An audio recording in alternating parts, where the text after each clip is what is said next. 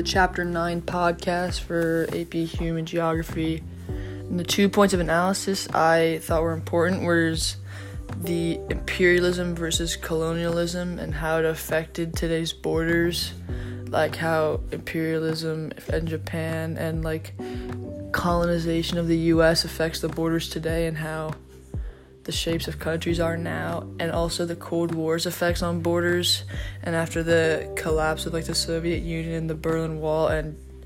freedom of a lot of different colonies. My I believe statement is I believe the borders of the world are never permanent and can always change because of the constant activity in the world's economics and like tension between governments. A comparison to something else I've studied is when I've studied colonization and learned about the desire like for land and the better borders and the benefits of colonization to your country. If I was to write a book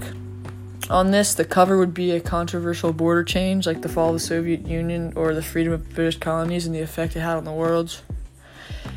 If my catchphrase for Chapter 9 would be borders are power, and this is like displayed by how much people want borders and how aggressive colonization was in the US and other things like that.